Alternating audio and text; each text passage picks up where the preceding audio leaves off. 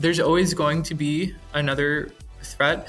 Your goal as an individual is not to be unhackable. It is to be less hackable than the person sitting next to you.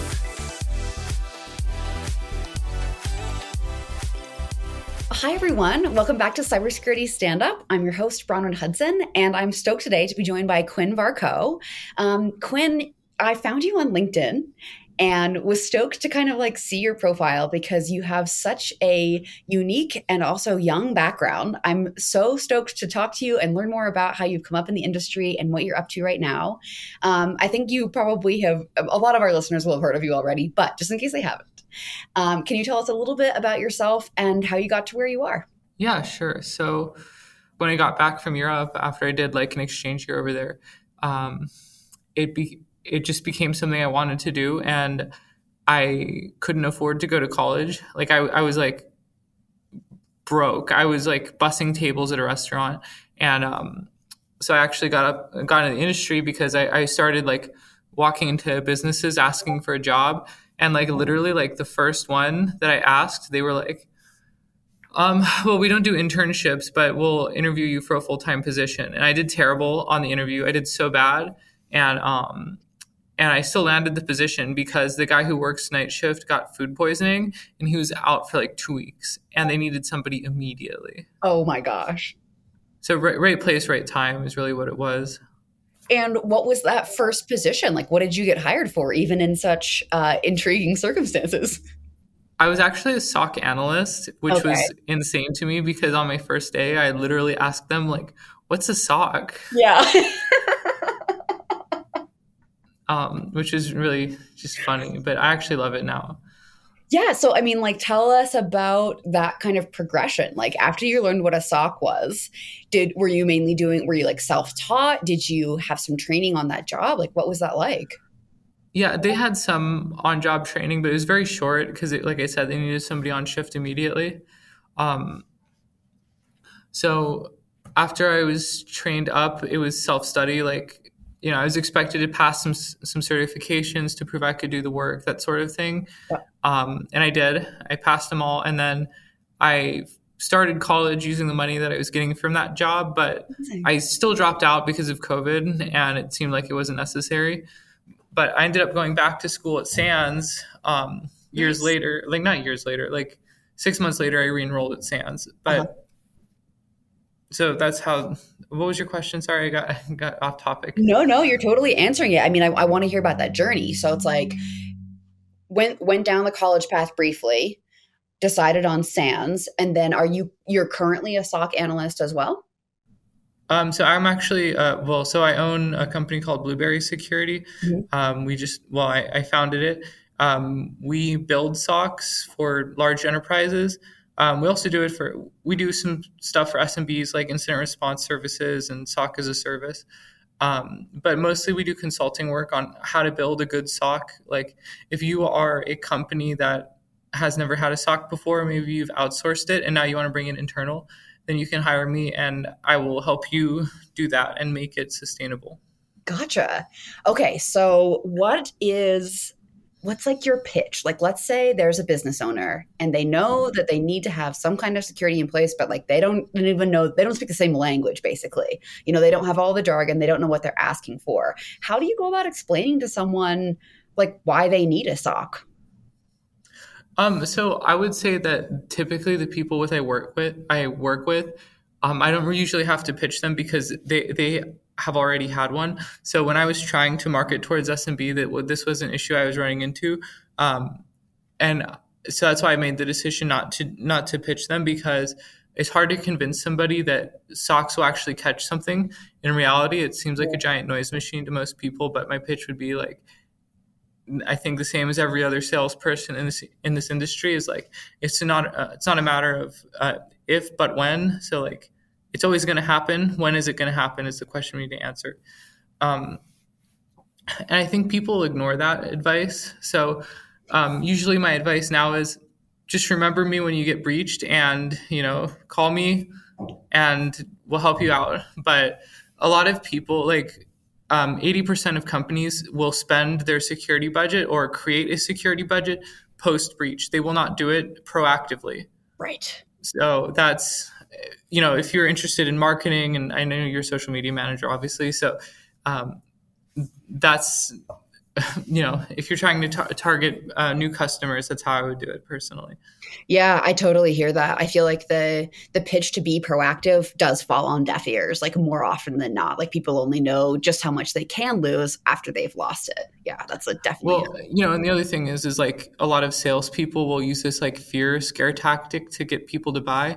Well, if you don't buy our product, you'll be breached. And like every cybersecurity vendor is saying that. So it's not really a very strong pitch.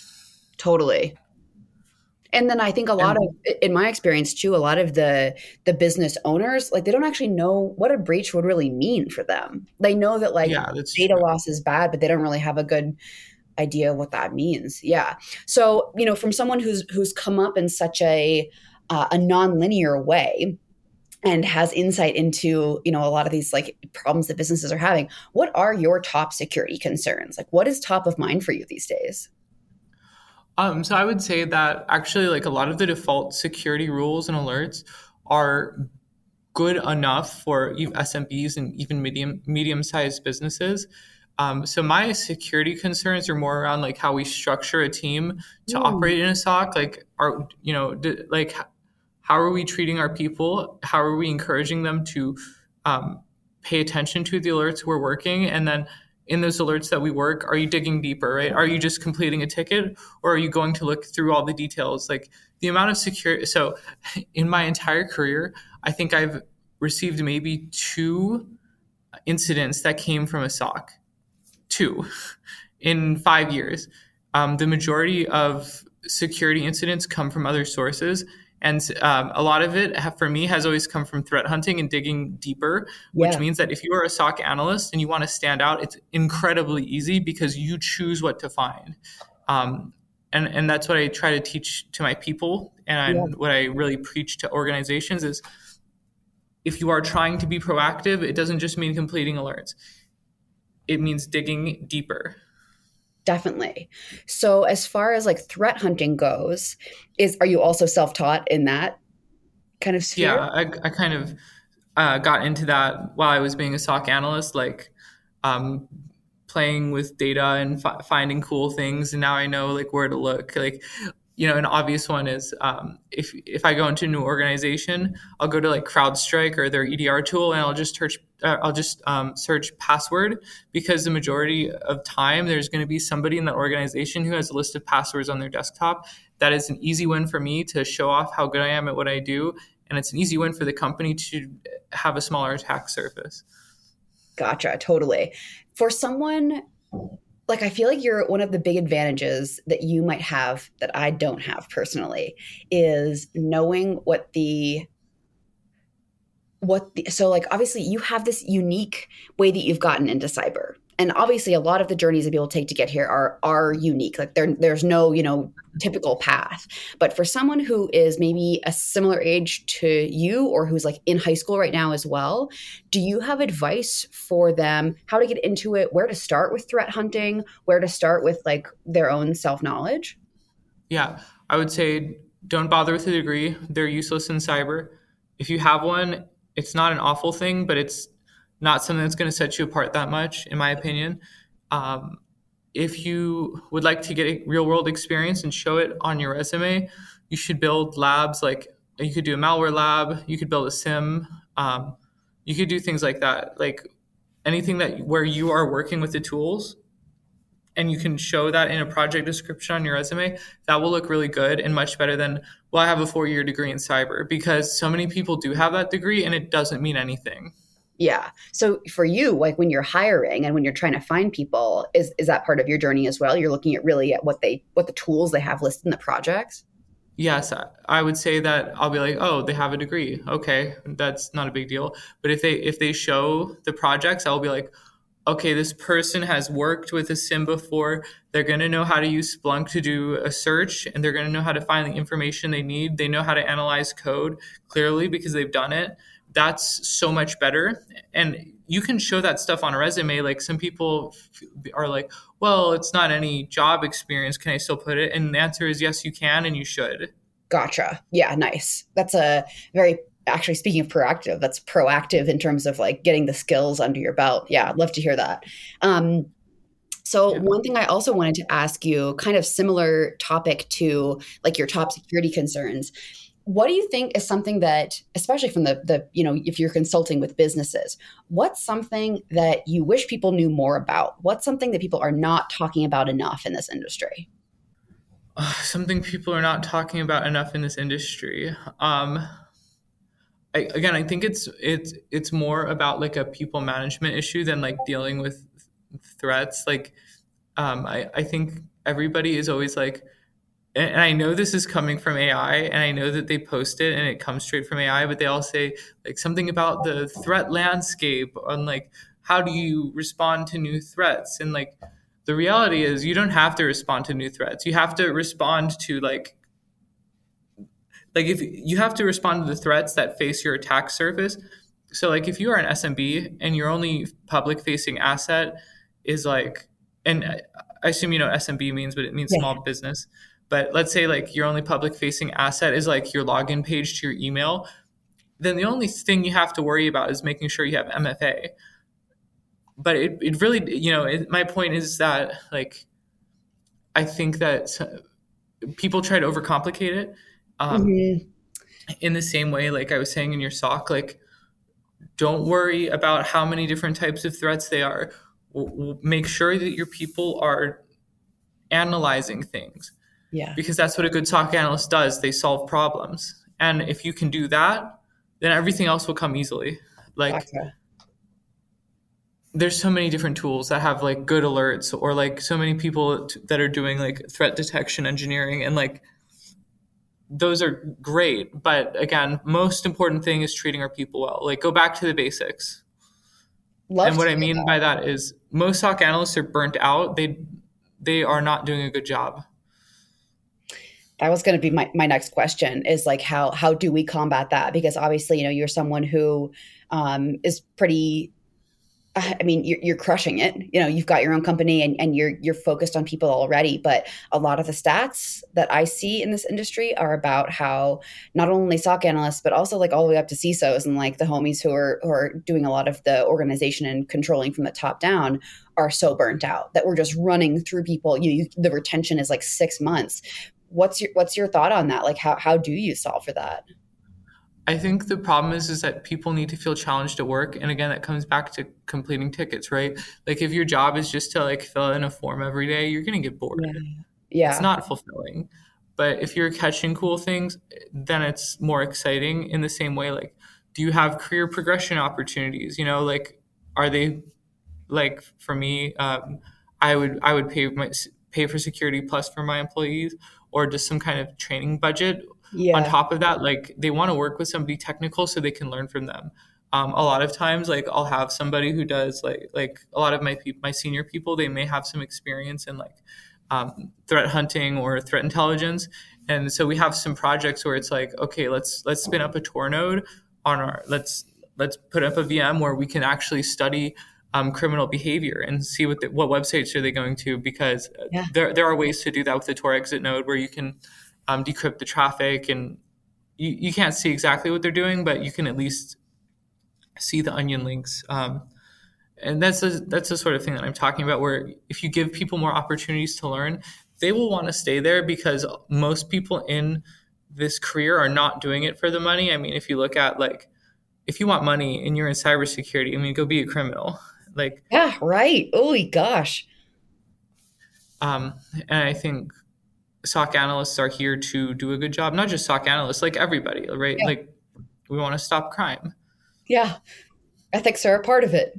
Yeah. I totally hear that. Yeah. Mhm. Yeah, But I absolutely. think like one important thing as well is like having one-on-ones with your employees and like understanding what does this specific person need, because every person's different, and listening to what they want will always, like it's like making friends, except it's like a little, not quite a friend, but if you take care of them like a friend, then they'll take care of your business. You're reminding me of a lot of the language that I see around companies that I really like, where they promote an empathy first or empathy led way of being, which I really like because that's exactly what you're talking about in different words. Like you're considering this person a human being and listening to what they're saying. That's where you start. That's where you start like all the time. Yeah, and and the only reason I'm saying that is because it makes a better team. Like it's not, I do care about my people, but I'm not saying this because I care about my people. I'm saying this because this is how you actually stop a breach. Yeah, right. Unified team, totally. Um, that's fascinating, and it's good to hear the kind of different angles and perspective on that one too. Because I think, yeah, some people approach it from the this is how we retain people. Some people approach it from the like this is how we hire people. But if you're saying this is actually like what makes a better team, that's the basis of business. Yeah, exactly. Yeah, love that. Okay, so I want to kind of, if we can, delve into a little bit more technical questions too. One of the questions that I like to ask people is, how has your cybersecurity toolkit evolved in the last 5 years? But for you, I feel like the last 5 years has been most of your career. Is that right? Yeah, I've only been in cyber for 5 years. So I would say the way my toolkit evolved is like when I first started, I was using Alien Vault. Alien Vault is, I don't know, I guess am I allowed to say this? It's not my favorite tool. I would say overall it's not very useful. I didn't understand how to like write reports. I was using like Zoho to communicate with clients, which is like really like it's like a weird practice. It's not a good case management tool. So I actually ended up once I changed to more of because I worked at a few larger companies. I worked for federal government. And once you do that, like your toolkit is so much nicer. Like you have Yeah. like Splunk, CrowdStrike, like Sentinel One, all these like cool tools.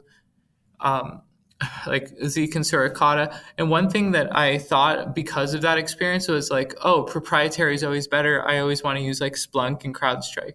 And that's not true. Like Hmm. eventually I learned that the best way to operate in this industry is with free open source tools because you will save a ton of money. And that's what security is about is cybersecurity is about saving money. Nothing else. Like yes, stopping breaches, but it's a monetary risk to the business. Right. And if you can find ways to reduce costs, then you're actually being even more proactive than buying fancy tools to stop breaches. Totally. So, do you have some favorite open source tools that you now use? Yeah, so our go-to is Waza for our SIM. So that's what we'll spin up for clients. Um, but we try to integrate with whatever they have on hand because everybody has their preference on tools, and so we can work with anything. But we always say like Zeek, Suricata, Waza, like I use Jira for case management, like Jira Service Management. I think Yeah. that's a really good tool because it's responsive and it Yep. works and it's simple, not expensive. Sounds ideal. Yeah, totally. Yeah. Yeah, absolutely. One of the things that I feel like frequently comes up when I ask people what's changed about their toolkit is that often people mention the impact of AI, especially in the past year. Hot take on that. Have you been experimenting with any AI tools? Were you ahead of the curve and knew all about it beforehand? Where are you at? I was not ahead of the curve. I would say I do embrace AI, but I don't think it's going to change the game of cybersecurity that much Mhm. in the way that you can't automate things when people are trying to bypass security. You want to have that manual check. That's the whole purpose of having a SOC is so somebody can manually validate and prove that this was not a bad thing. People use AI now to write reports, which will save a ton of time for a SOC analyst, like greatly reducing the amount of time it takes to write those reports. That's great. One thing though, I think that like if you're using like Chat GPT, it comes with a lot of fluff, and I don't like that in reports. And if I see that, I will call them out on it. I think like tools like Microsoft Copilot is like a new one, Yep. and other like AI based security tools. Um, I would say they are going to impact the market significantly, and it's going to change the way we do business. But I think that there's always going to be this manual aspect of what we do because that's the whole purpose of it. Fair enough. Yeah, absolutely. I was speaking with Ross Hallelujah the other day. He has that new book out called Cyber for Builders. Really smart guy, and the book is fabulous. And one thing he pointed out about the impact of Gen AI was that if you're using it to do things like generate a bunch of LinkedIn posts, yeah, it'll save you time. That's a very efficient way to use that tool. But if you're doing what he says he does, which is trying to clarify his own thought process and solve problems, Gen AI is not the tool that's going to help you do that, which I really liked. It's this perspective on welcoming the idea of Gen AI into business, because that's what's happening anyway, but not saying this is a stand-in for any of the other tasks we need to be doing, which I really liked. Yeah. So when I started writing for LinkedIn, I was actually using AI to do it. And at the time, like that's like right when AI started like making things change, and it worked. I mean, it got me a ton of views. But as I continued writing, I actually ended up choosing a manual way to do it because I was wasting time correcting AI posts when I could have just spent that time like manually writing. And I actually generated 2 million views on LinkedIn from like probably like 20 posts. Like I was generating like 100K views per post. Wow. Which that was was when you were insane. doing it manually? Yeah, I mean, manually. Yeah, gotcha. And I think that's with AI, I did something similar, but I think if I did it today, people could easily tell and they would not be interested in reading it. Yeah, I hear that. I agree with you about the fluff and the corrections that you have to make. And these days, yeah, you can. It's pretty apparent in my experience, especially on LinkedIn. Yeah. Yeah. Anytime I read the evolving threat landscape, I'm like, this is from ChatGPT. Or even the rapidly evolving threat landscape. You got to get that. Yeah, that's exactly adverb in there. Yeah. I love it. I mean, it is rapidly evolving, but like, so is everything anyway, whatever. Yeah. Okay. I want to ask you, so a lot of the conversations that I have, I end up asking people for a kind of like a down to earth cybersecurity tip as well, because a lot of the conversations I have in sort of my community are B2B conversations. But in terms of like B2C, let's say you're talking to your grandmother or, whoever else is in your life like that. Do you have a tip that you wish the average Joe on the street knew, something that you could communicate to like everyone all at once? Probably just MFA is more important than a strong password. And you should always use MFA. But to be honest, maybe the other advice for the average Joe is use a password manager and don't store your passwords on your desktop or write them down. But honestly, I think writing them down is maybe even a little bit more secure than just like putting them on your desktop, because I don't know. I mean, not that many people are in my workspace. I think that's one thing that's like over, like people are like, don't let anybody touch your computer, they'll steal it, or don't leave the country with your work computer, they'll steal it. And like, do you think that like other countries are just filled with criminals? I mean, like if I go to France, I don't think there's somebody's just going, oh, she works for the government, I need to get her laptop. Like that's. Yeah, I hear you. I hear you for sure. Yeah. When it comes to MFA, do you have a preference there? Would you go biometrics? Would you go SMS? Do you have a strong tip there too? No preference. I mean, no, anything. Anything. I think if you have a smartphone and you're approving logins, then that's probably better. Unless somebody's doing like some kind of like, there are ways to, without getting into details, that can still be bypassed. But yeah. Well, that's kind of why I ask, is because like I feel sometimes MFA gets presented as this magic bullet, but I think sometimes people don't really know, I guess, the details of what they're talking about in terms of what can be intercepted and why and when, right? So because like I've heard a lot about SMS, like scams, so where somebody can get your phone number and they can redirect the text that got the OTP, that kind of thing. Yeah, so there's something called SIM swaps. So like if Yeah. somebody steals your SIM card or redirects your service to their phone, then they could intercept your one-time password, your MFA. But the thing about that is there's always going to be another threat.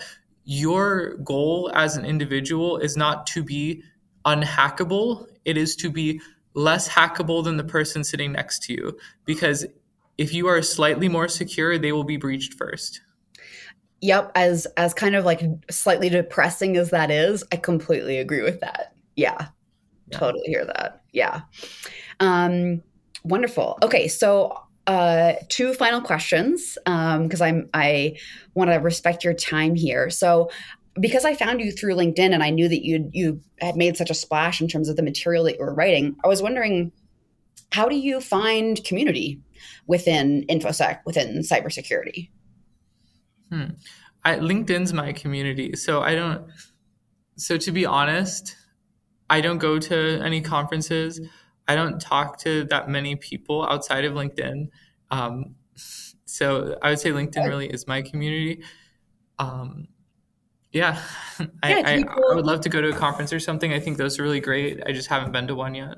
gotcha. I mean, COVID interrupted so much as well. It's like, yeah.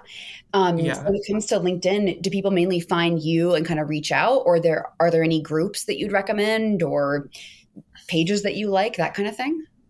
Yeah, I would say most of the like communication I'm doing starts as like inbound first. So, like, I actually don't send out connection requests anymore because I get so many. Like, I have Yeah, like 300 to go through right now, and I haven't even written a post. Um, and then usually people will have something to say when they connect with me, and then they'll start a conversation, and I always reply on LinkedIn. Um, I'm not really in any groups. I guess like Blueberry Security is a group that like attracts so much like attention. great. Love that for you. Yeah, sounds like Yeah, it's thriving. Yeah, wonderful. yeah, it's Okay, so great. as our final question, I like to ask something a little bit more fun. And my question for you is, if you could have any superpower to improve cybersecurity, what would that superpower be and why? That's a good one. I don't know. Maybe like telepathic communication would be Uh-huh. good. Um, I see that's a hard one because like cybersecurity, maybe the power to like yeah like read thoughts or like tell where the power to tell where if you're talking to somebody online then you could always tell where they are in the physical world. That'd Ooh, be a good uh-huh. one. I like that. I like that tie-in of the geographical. You've got like a geographic telepathic. Well, because like you have like geo tracking tools Yeah, obviously online, like if you have an IP, but like it doesn't tell you like where they are. But like if you could go and like find them, people would always be prosecuted. That'd be so much better. love it. Fighting crime one superpower at a time. Yeah. Nice. Well, thank you so much for joining me this week. It's been lovely to talk to you. If people want to find you on the internet and find Blueberry, where can they do that? Go look me up on LinkedIn or blueberrysecurity.net is my website. We are working on improving it.